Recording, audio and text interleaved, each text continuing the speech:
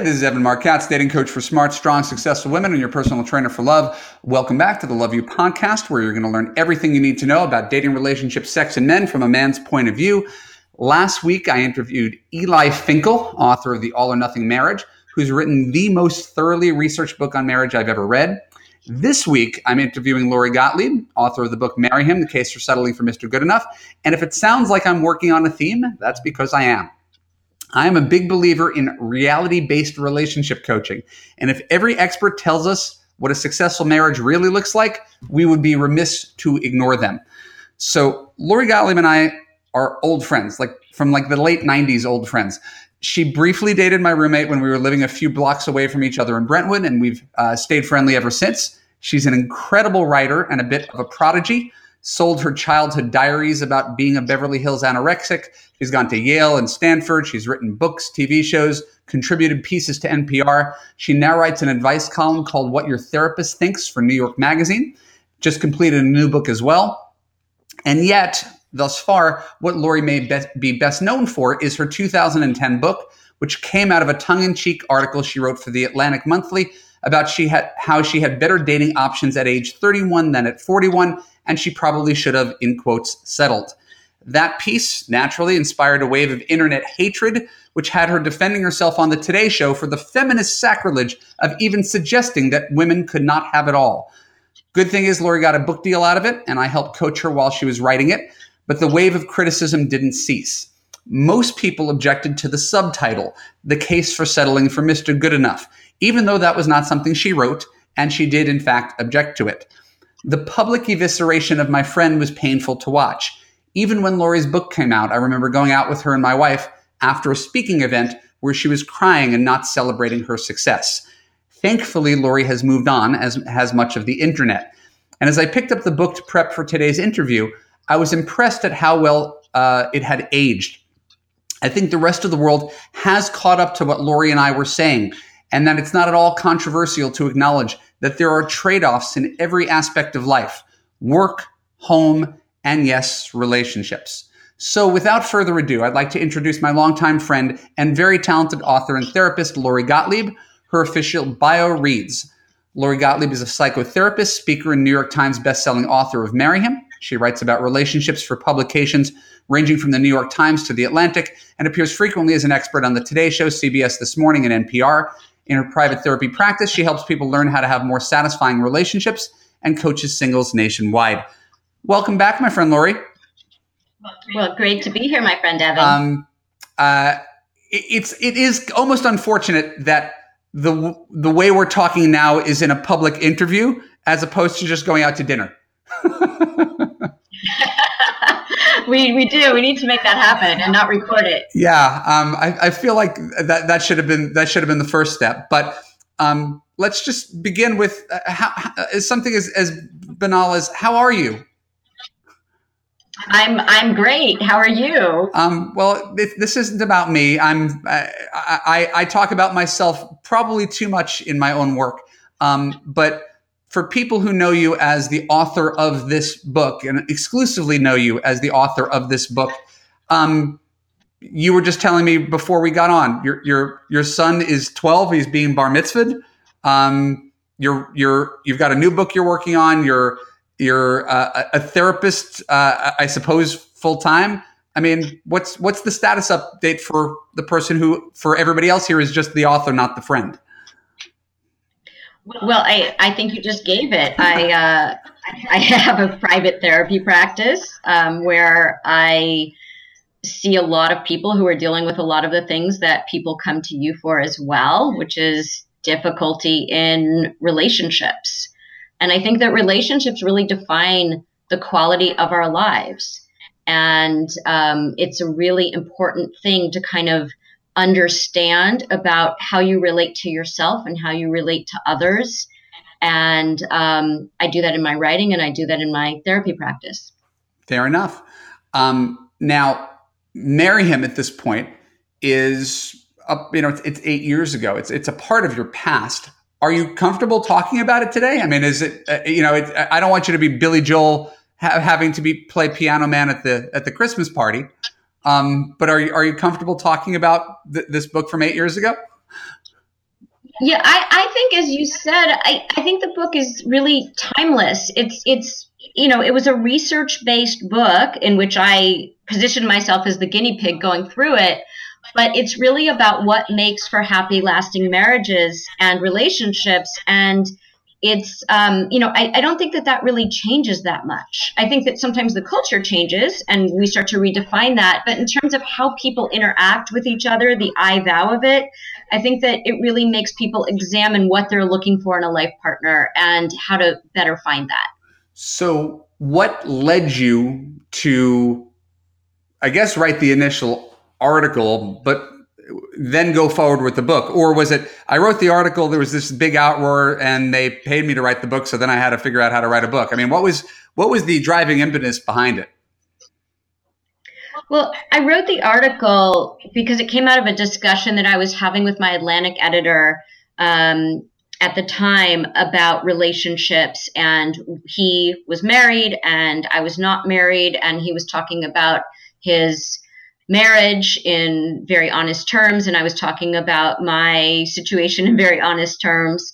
And, I think that there was a truth to the article, but there was also kind of a like hyperbole and kind of humor in the article that people miss. So, the point was real, which was we really need to reconsider what it is that we want in a partner and whether a human being can actually fulfill all those things. And the other part of it was, hyperbole to make the point. And I think that when we talk about settling, which is why I didn't want the book to have that word in the title, it's because our culture often it considers settling anything less than some idealized version of what we imagine in our minds, whatever we've dreamed up. And when you're dealing with a real life human being, and we are real life human beings, so someone's going to have to deal with us as well.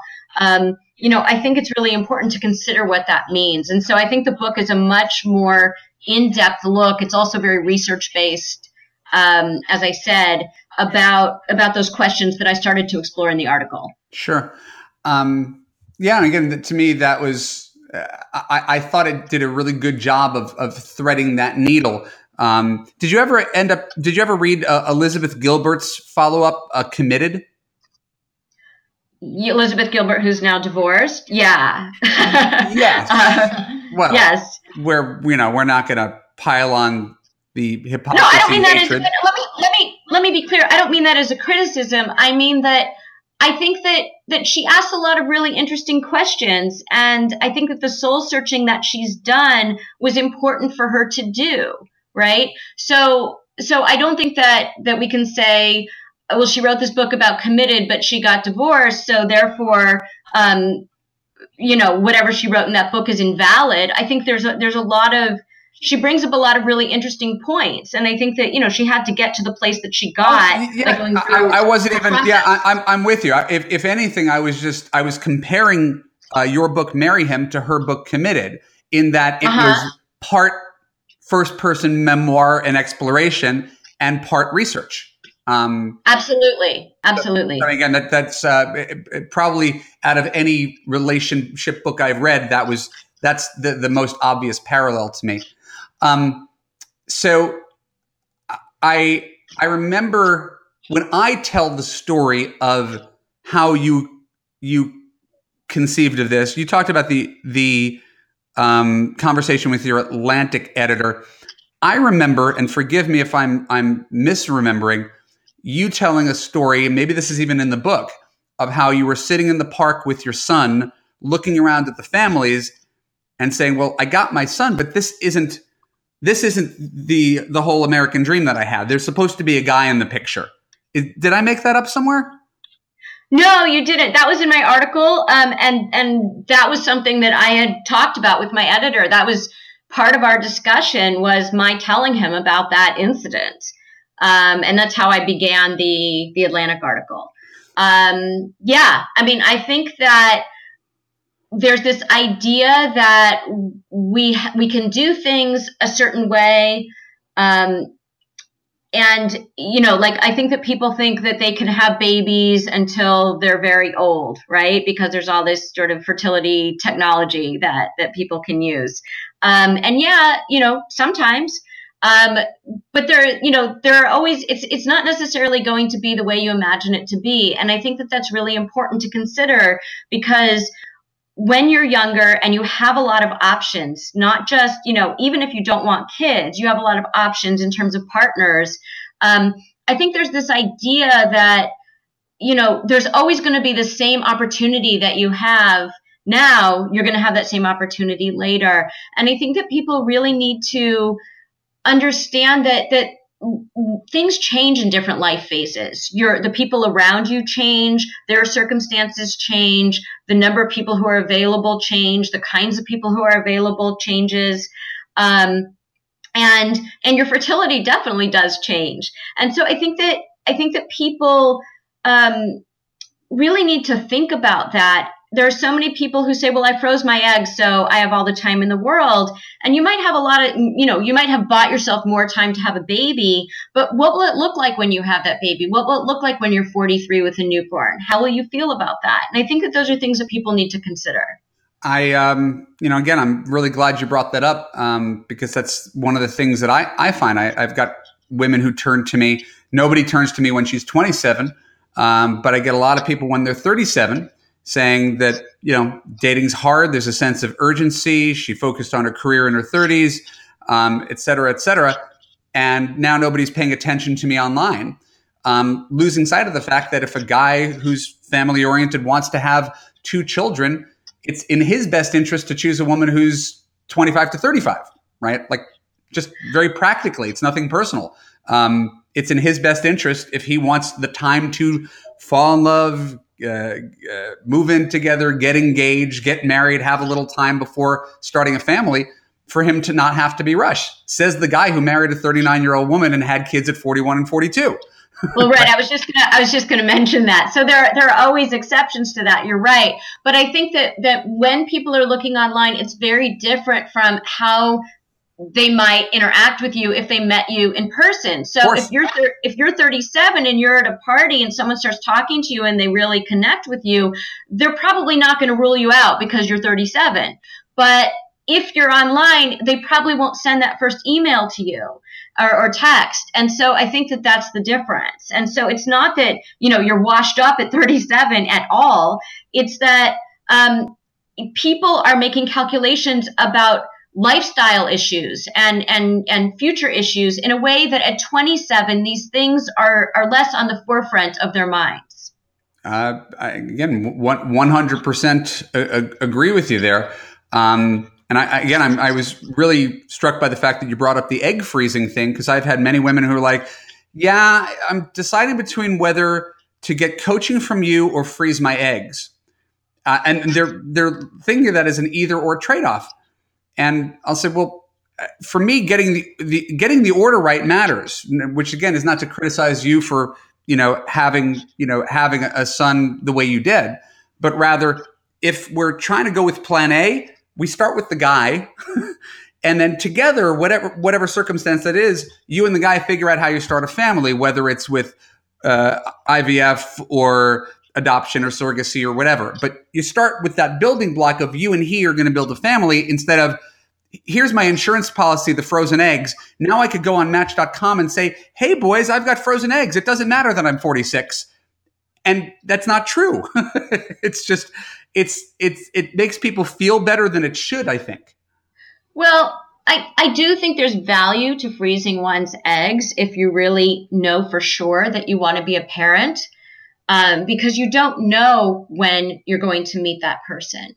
And so I think that there is value to that. But I think that the problem is that people overcorrect in terms of, what that value is. So there's definitely value, because if you know for sure that you want the experience in your life of being a parent, and, you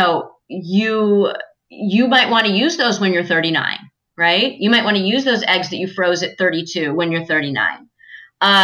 and you might have a much easier time getting pregnant because you don't know what's going to happen with your fertility. So a lot of people imagine that they're going to be fertile much longer than they actually are. So there's that. But I also think that people do overcorrect, and they believe that they have all the time in the world. And I think that that gives them sort of a sense of smugness in the dating world, whereas they really need to not change anything about the sense of urgency. And I don't mean fear or desperation. I mean being intentional. If you really want a partner, you've got to be intentional in how you're looking for a partner so that you find the right one, the one that you're actually going to fall in love with, not the one that's going to be a relationship that makes you unhappy. Agreed. So the opening of your book, and there's sort of multiple openings to your book, but I remember the list of 100 things or so that you're looking for in a man. Do you remember writing that? I do. So, I think what's important about that list is that I never thought I had a list. And I don't think that most people do. I think if you ask most people, what they're looking for in a partner, they say, you just know, you fall in love. You know it when you see it, right? And I certainly subscribe to that theory because I never had in my conscious mind a list. But when a married friend said to me, no, you have a list, write down what you're looking for. I thought I would write down a few things. I had 60 things, that I was looking for. But when she really forced me to get really specific about what I wanted. And I didn't realize that I was unconsciously carrying around this list. And because I was carrying around this list, it immediately excluded people from a first date. That, and I had never known that about myself. I didn't know that I was that specific about what I wanted or needed, and how many of those things on the list turned out to be not really that important in the scheme of things. Well, and that's a given. I mean, what the reason I love talking to you about this material in this book is that you were going through it at the time, and I was going through it at the same time. I mean, I was engaged, while we were going through this process and kind of formulating all these theories out loud. And so that list of what you want is sort of it's a touchstone of what I teach in my Love You course. I remember you saying things like, he's into sports, but he doesn't watch football every Sunday, or there was these really sort of nuanced things where you don't want a guy who's a total dork, but you don't want him to be too into something. And there was a lot of that pulling, getting things from both ends, trying to find that nuance. And, he's into science, but he's not too nerdy, right? You probably remember your list better than I do. Yes. Yeah. And what it sounded like was you were trying to create the male version of you. Oh, no, not really. No, I wouldn't. No. I think that there was just, I think I was trying to take sort of the qualities that I liked from different guys that I had dated without the qualities that didn't work as well, and put them all into one new perfect person without realizing that I was trying to do that. So here's all the good with none of the downside. We're just cherry picking great qualities. If I could build the perfect man. Right, which is, you can't, we're dealing with flawed human beings like we are. One of the most useful things you said to me when I was writing the book, and it actually appeared in the book, was you said, I want you to make a different list. I want you to list all of the things that somebody would have to put up with to spend their life with you. And, it was one of these aha moments. Because you had a really hard time with it. You're like, I'm short. I said, yeah, that's not really, most guys don't have a problem with short. Let's go a little deeper. Yeah, but it was also that, what you helped me notice was that the things that I thought were sort of quirky and cute and endearing about myself just made me really annoying and hard to live with. And so And so, like it's kind of like in a job interview when they say like, tell us what your weaknesses are. And you say something that sounds like a strength, like, well, I work too hard, because that's actually appealing to the employer, even though, it could be construed as a weakness.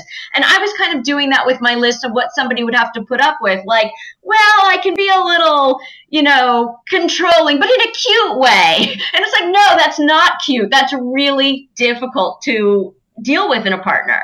And so you really helped me to see that not only, when we talk about compromising, somebody has to compromise to be with us too. There's, however many wonderful assets we have, no matter how appealing we are, we also have things about us that are, less than optimal for our partner.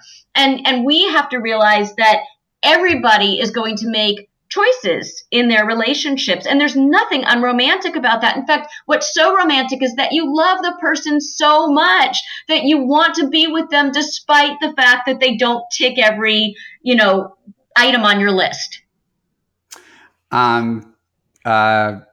You could have taken that directly from the last module in my Love You course. That's I love hearing these words coming out of your mouth.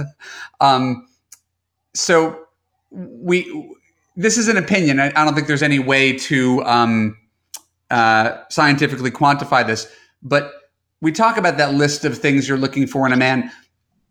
Do you think women are pickier than men, or is it just they're pickier about different things? Well, there's a chapter in Marry Him that actually is called Are Women Pickier Than Men? Or something like that. It's, and there are studies that show that they are. And so you can look them up in the book. But I think that what they were getting at was that women both men and women want to find the right person for them, and they want passion and they want chemistry, and you should have them. So there's nothing in Marry Him that advises against that or that says you should compromise on chemistry. It doesn't. But I think that what happens is women certainly are pickier about a lot of things that men might not be. So on a first date, for example, men said, in a survey, they said, well, there are three things basically that get a woman to a second date. And those would be she's warm and kind. She's cute enough. It doesn't mean she has to look like some fantasy that women imagine men are looking for. She has to be like cute to him the way that he has to be cute to you. And we have a good conversation, and then they get a second date. It seems really reasonable. But when women were asked, what would prevent you from going on a second date with a guy, or what has in the past, they named things like he ordered tap water without asking me if I wanted bottled water. I mean, these sound like really extreme things, but these were not women who seemed extreme in other ways. Or things like, he told this Austin Powers joke and did this accent on the date, and it just really turned me off. And maybe he was nervous. Maybe he was trying to impress you. There's a lot of reasons that people do things on first dates. And so if you had a good enough time and you were relatively attracted to him and, you felt good on the date, and even if you weren't like, oh my God, I want to spend my life with this person, spend another hour with him, go on another date with him. It's another hour of your life. And if you're not happy on that date, you don't like him, fine. But, give it another try if you had a good enough time the first time. A lot of people, if they have a, quote, good enough time, they don't go on the second date because they think, well, fine, nice guy, but, no sparks. And then they move on. And in Marry Him, there are these studies that this researcher did where she looked at what people said about their first dates later on. So she had them write down at the time of the first date, what their impressions were. And then later on, she had them, she followed them over years and saw how those stories changed. And what happened was, if people were happy in their marriages, even if at the time of the first date they said, yeah, no sparks, no chemistry, or they were like, yeah, okay, or whatever, later they'll retell the story, I knew right away, or I knew I liked him on that first date when such and such happened. And so they change their story. And likewise, for people who had incredible chemistry on a first date, if they weren't happy later on, they changed the story. Yeah, I wasn't really that into him on the first date. So it's interesting because they got the real-time impressions, but then they get how the story changes. And I think that what that shows is that we don't really know a lot on a first date. And so if you had a good enough time, you should go on that second date because you don't know what's going to happen. I came up with an idea that instead of dissecting him like a lab rat on a first date, trying to figure out if he's your future husband, you focus on 3 different metrics. And I want to float this by you, see what you think. The 3 metrics to determine whether a guy gets a second date was attraction, fun, and comfort. And if any of those things on a 1 to 10 scale falls below a 5, if you don't get attraction, fun, or comfort, there's no second date. There's no point in forcing yourself to go out with someone you weren't comfortable with, you didn't have fun with, or you weren't attracted to. But if those scores are all somewhat positive, then it's worth exploring. What do you think? Yeah, I think that's wise. I think that under comfort, maybe I would put stability. I mean, I think people are comfortable with stability. And so I think that you can meet someone who's attractive and fun, but they're kind of a train wreck.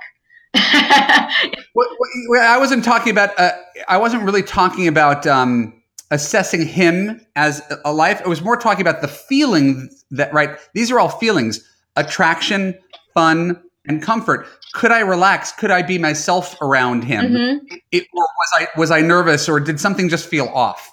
Yeah. I mean, I think too, it's really important, and I say this from wearing the therapist hat right now, that sometimes what feels comfortable to people is not necessarily what will make them comfortable, because they keep recreating a pattern where they go after a certain kind of guy who's going to hurt them or they are going to be dissatisfied with. And so for them, they're like, oh, you feel familiar. I'll go on a second date with you. But the familiarity comes from a place of something they haven't worked through. And so it's really important to, and I think in their 20s, to get really clear on who they are and what kinds of people they surround themselves with, not just romantic partners, but friends, community. Who are they around? Are these people who are reliable and stable, mature? Are those the kind of people they hang out with? Or are they people who have lots of problems? Are they people with lots of, chaotic histories and addictions and unstable work life? And, are they people who have their lives together or not? And who are you surrounding yourself with? Makes sense.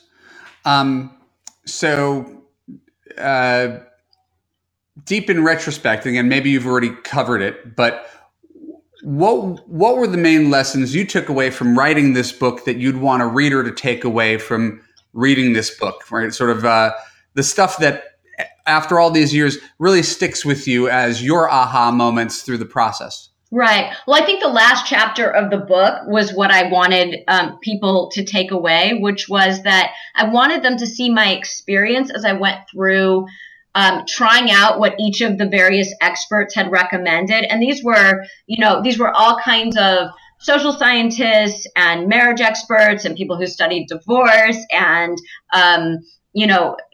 dating coaches, matchmakers, all kinds of people. So even behavioral economists talking about sort of the economics of the dating world, which people don't like to think about, but should. And so I think in the last chapter, I was trying to say, look at my experience going through this at the age I was going through it,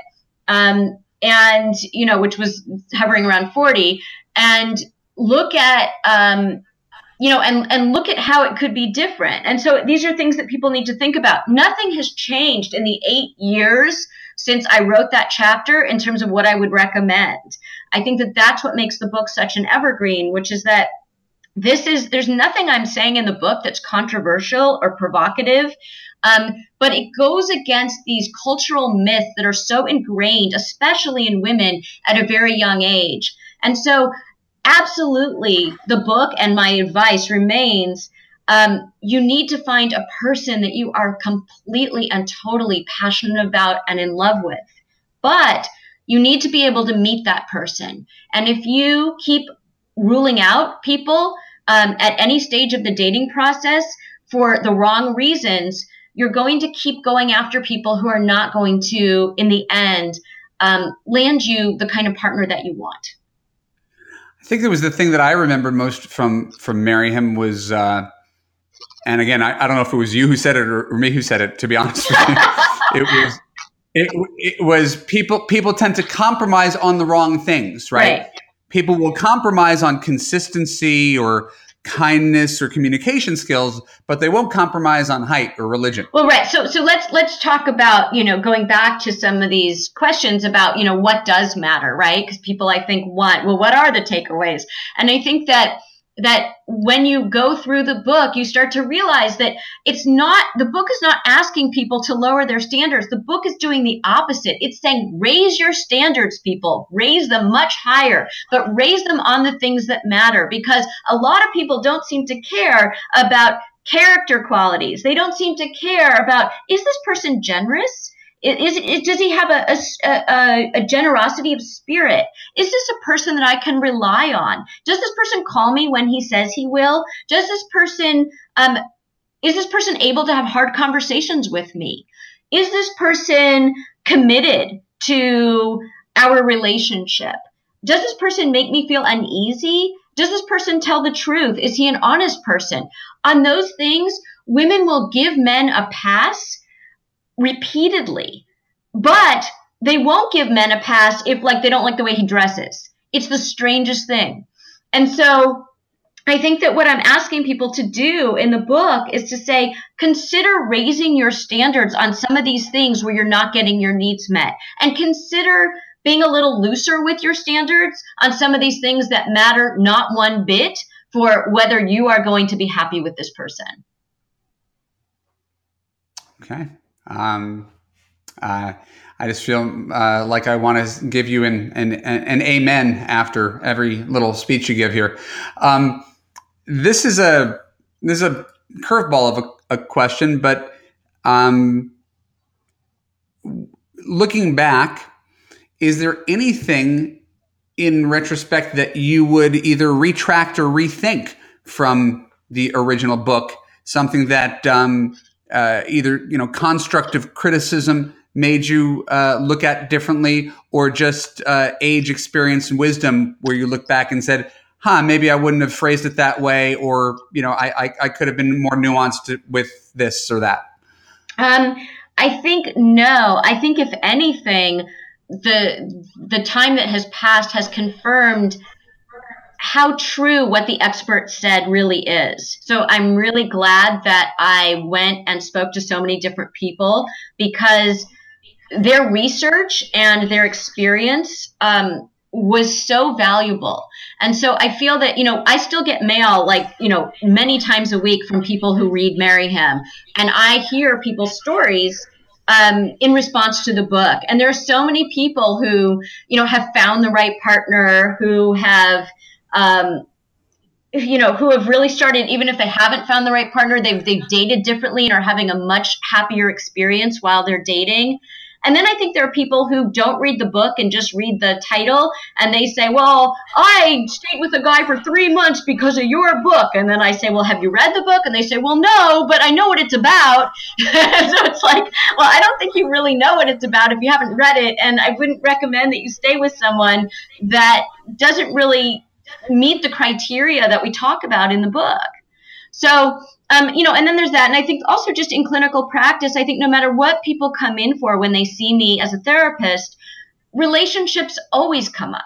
And the quality of our relationships comes up. Even if people come in and they have a boyfriend or they're married, what is it that they're struggling with? Why are they struggling? So a lot of married people have actually found the book useful because it helps them to understand more about what it is that they're asking for of their partner, and what are they offering to their partner in return. And I think that those are questions that are hard to look at. And sometimes when you're talking about it with your partner, we tend to get defensive. But when you're talking about it with a third party who's not really, invested in that in the same way, they're really able to step back and let down their defenses and talk about, what are they giving and what are they getting? And what does that all mean? And I think that that's really one of the most important things somebody can consider when they're considering who am I going to spend my life with.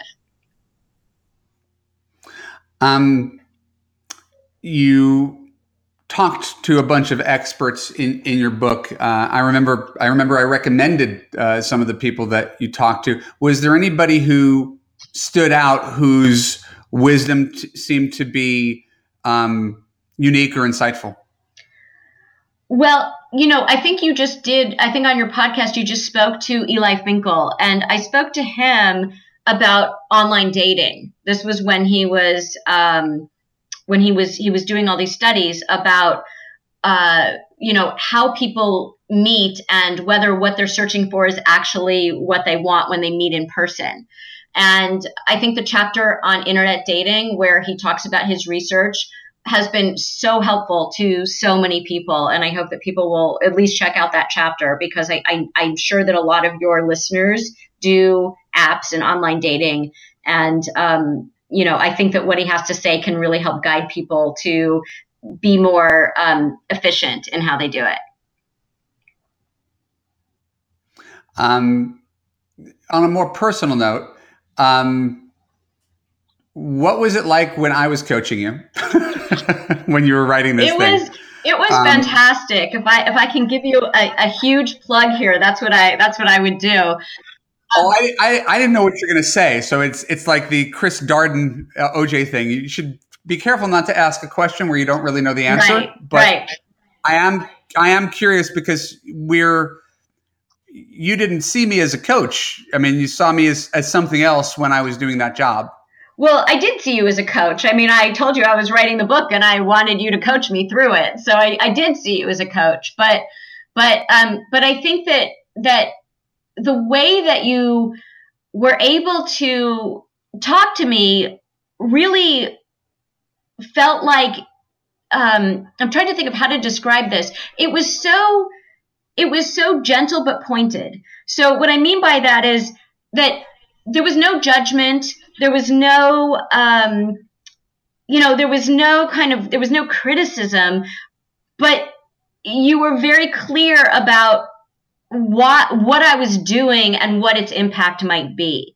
And I think that you were able to do it in a way that wasn't too soft, but also wasn't off-putting. And that's a really hard thing to do. And I think as a therapist, that's something that, since then I've had to learn how to do as well, which is, how do people, it's one thing to see what people are doing. It's another thing to get them to see it. And there's a big, big gap between what we can see in other people, because we have the vantage point of not living their lives, and what we can get them to see.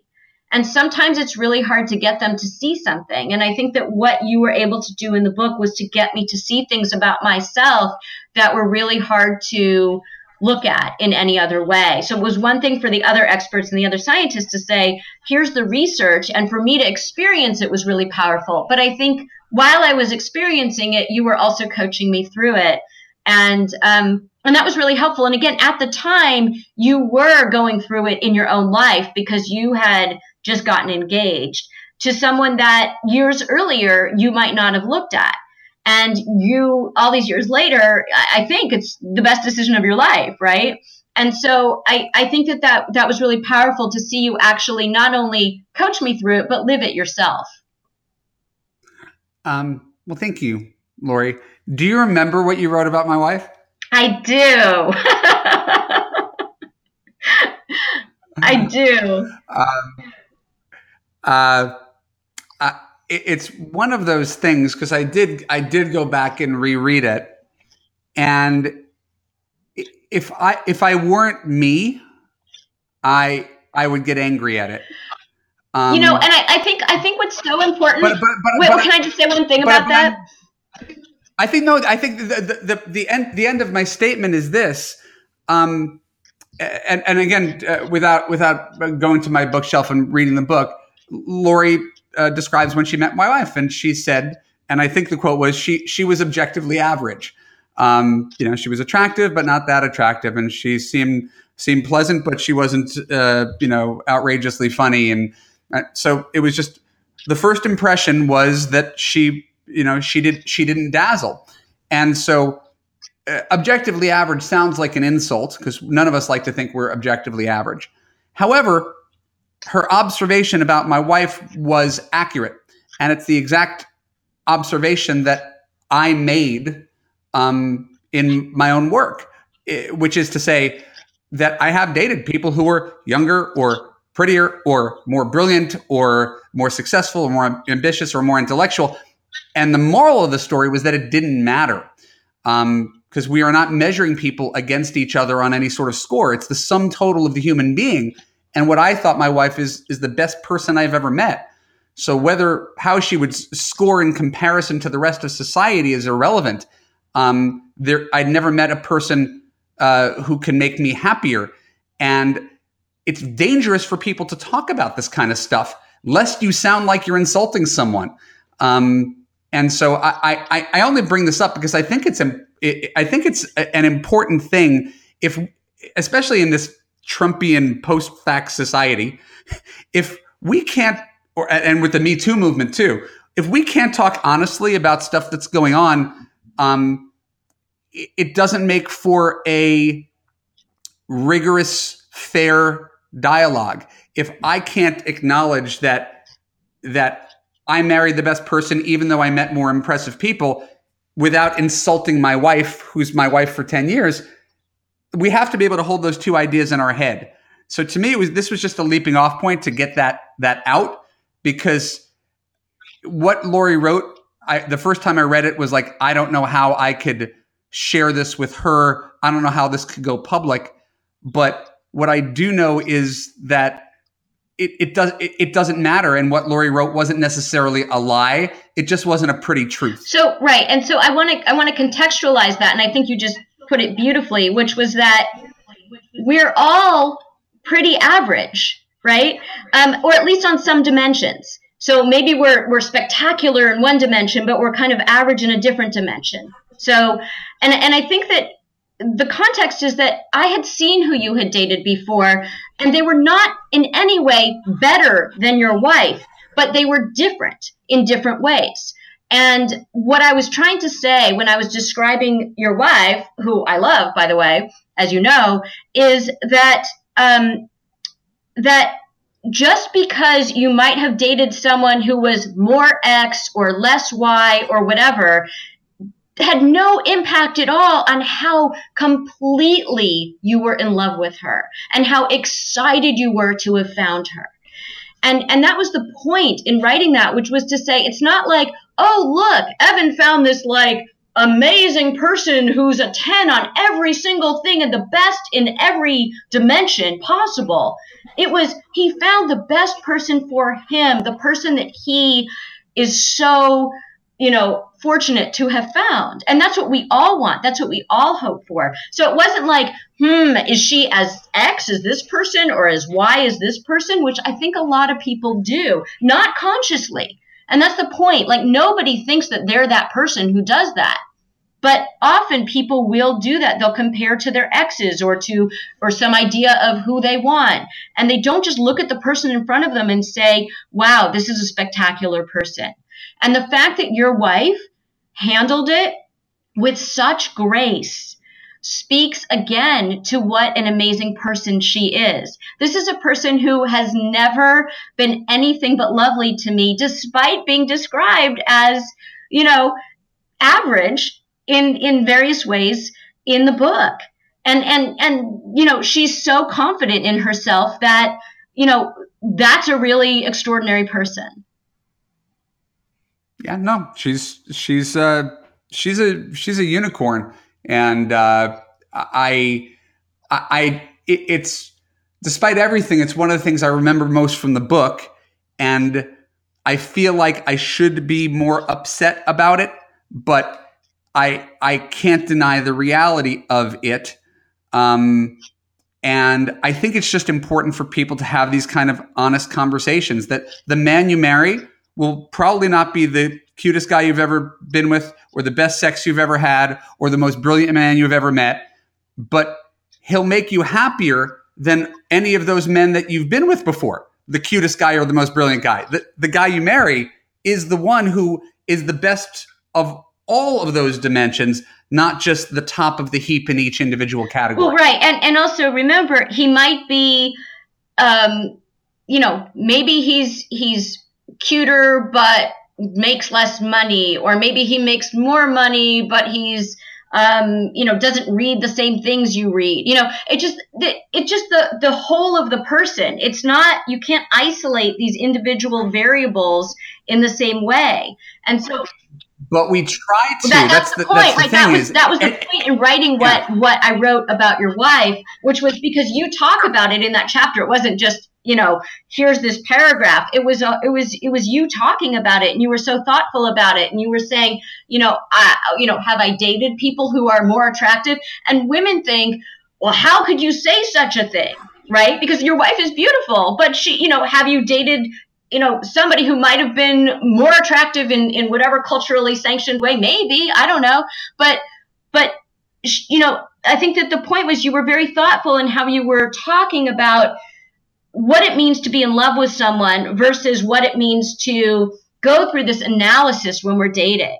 And I think that what you try to do in your work and what I try to do in both my therapy work and what I tried to do in Marry Him was to say to people, there are ways that you might be getting in your own way in terms of finding the person who's going to make you feel the way that you, Evan, feel with your wife.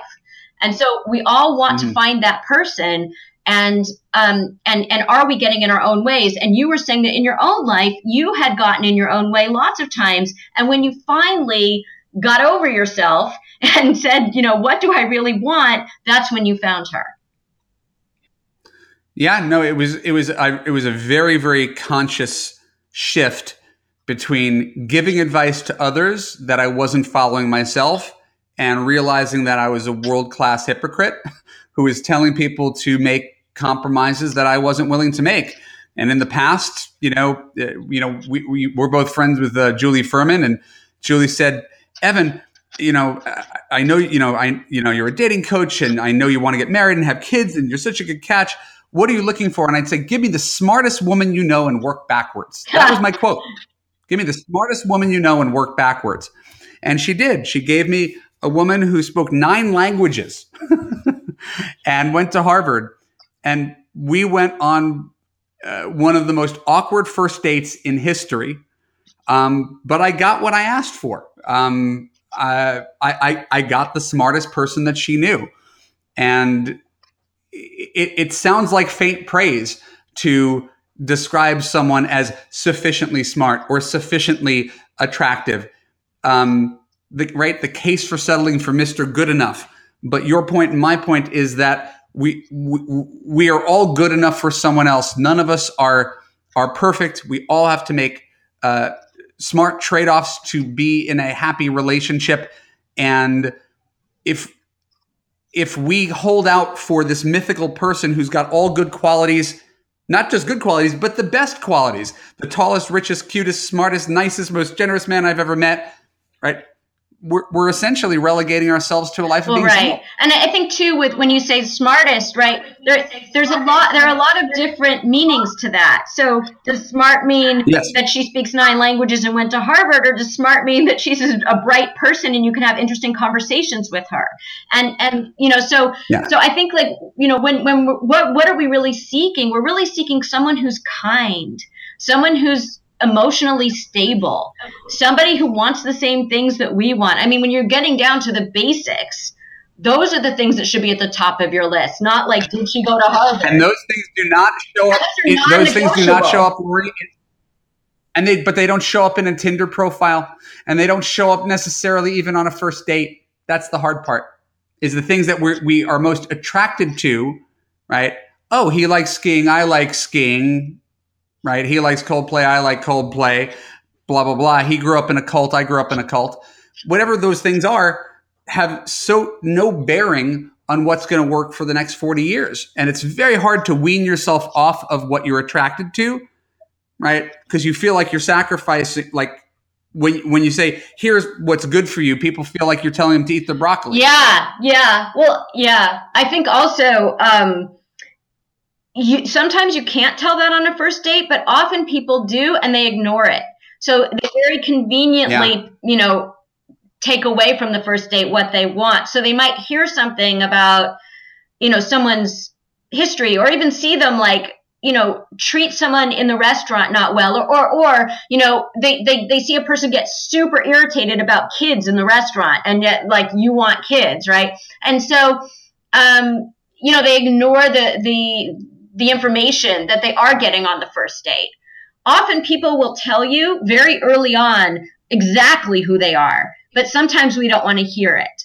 And so it's important to really listen for that. What is it about them that they're telling you that you will explain away and justify and rationalize, so that you can continue being infatuated with this person? I'm with you. What is, you talked about the last chapter, so I'm not sure if there's anything to add to this, but Marry Him is in the same breath a cautionary tale, right? Don't do what I did. And also a hopeful message. And the hopeful message seems to have gotten swallowed by the controversy in the title.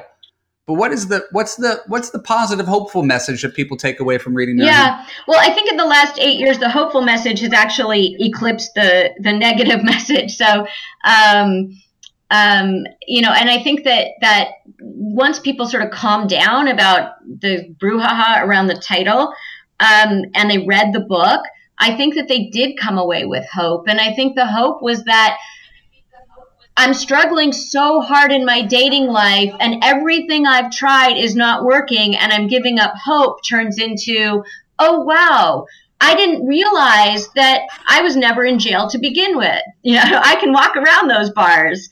There are things that I can do. It's not just like all men are this or all men are that or men are terrible. It's really not about that. There are so many great guys out there, and you've been blind to them. And so here is how you can open your eyes, not to the broccoli, as you say, but to the guys that are actually the guys that you have been looking for and claim don't exist. They are out there, and Marry Him shows people how to find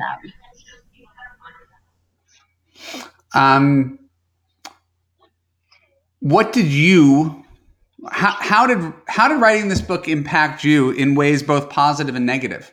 On a personal note, because I know you went through a lot of, and I didn't want to get too into it, but you went through internet hate, and people wrote some mean stuff about you, and it was the first thing that came up in Google. How did this impact you in ways good and bad? Well, I think it was really hard when the book first came out, because that is what would come up on Google, and I think that the people who were really impacted in a positive way by the book would email me personally, and so that never got on the internet. They would send me notes. I'm afraid to post about this because I'm afraid that I will get attacked. So it was sort of like people didn't want to hear whatever they didn't want to hear, what they imagined was in the book, and other people could not speak up about what they were getting from the book because they were afraid that they too would get attacked. I think all of that's gone now. I think that's a non-issue now.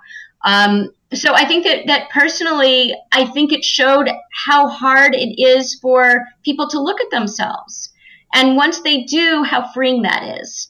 And so I really saw that in action. I saw people who would just rail against the concept of whatever they thought the book was about, and then date and date and date and date and get more despairing. And then finally pick up the book and then realize, oh, there is another way. There is another way to find a partner, and I don't have to make it so hard on myself. Got it.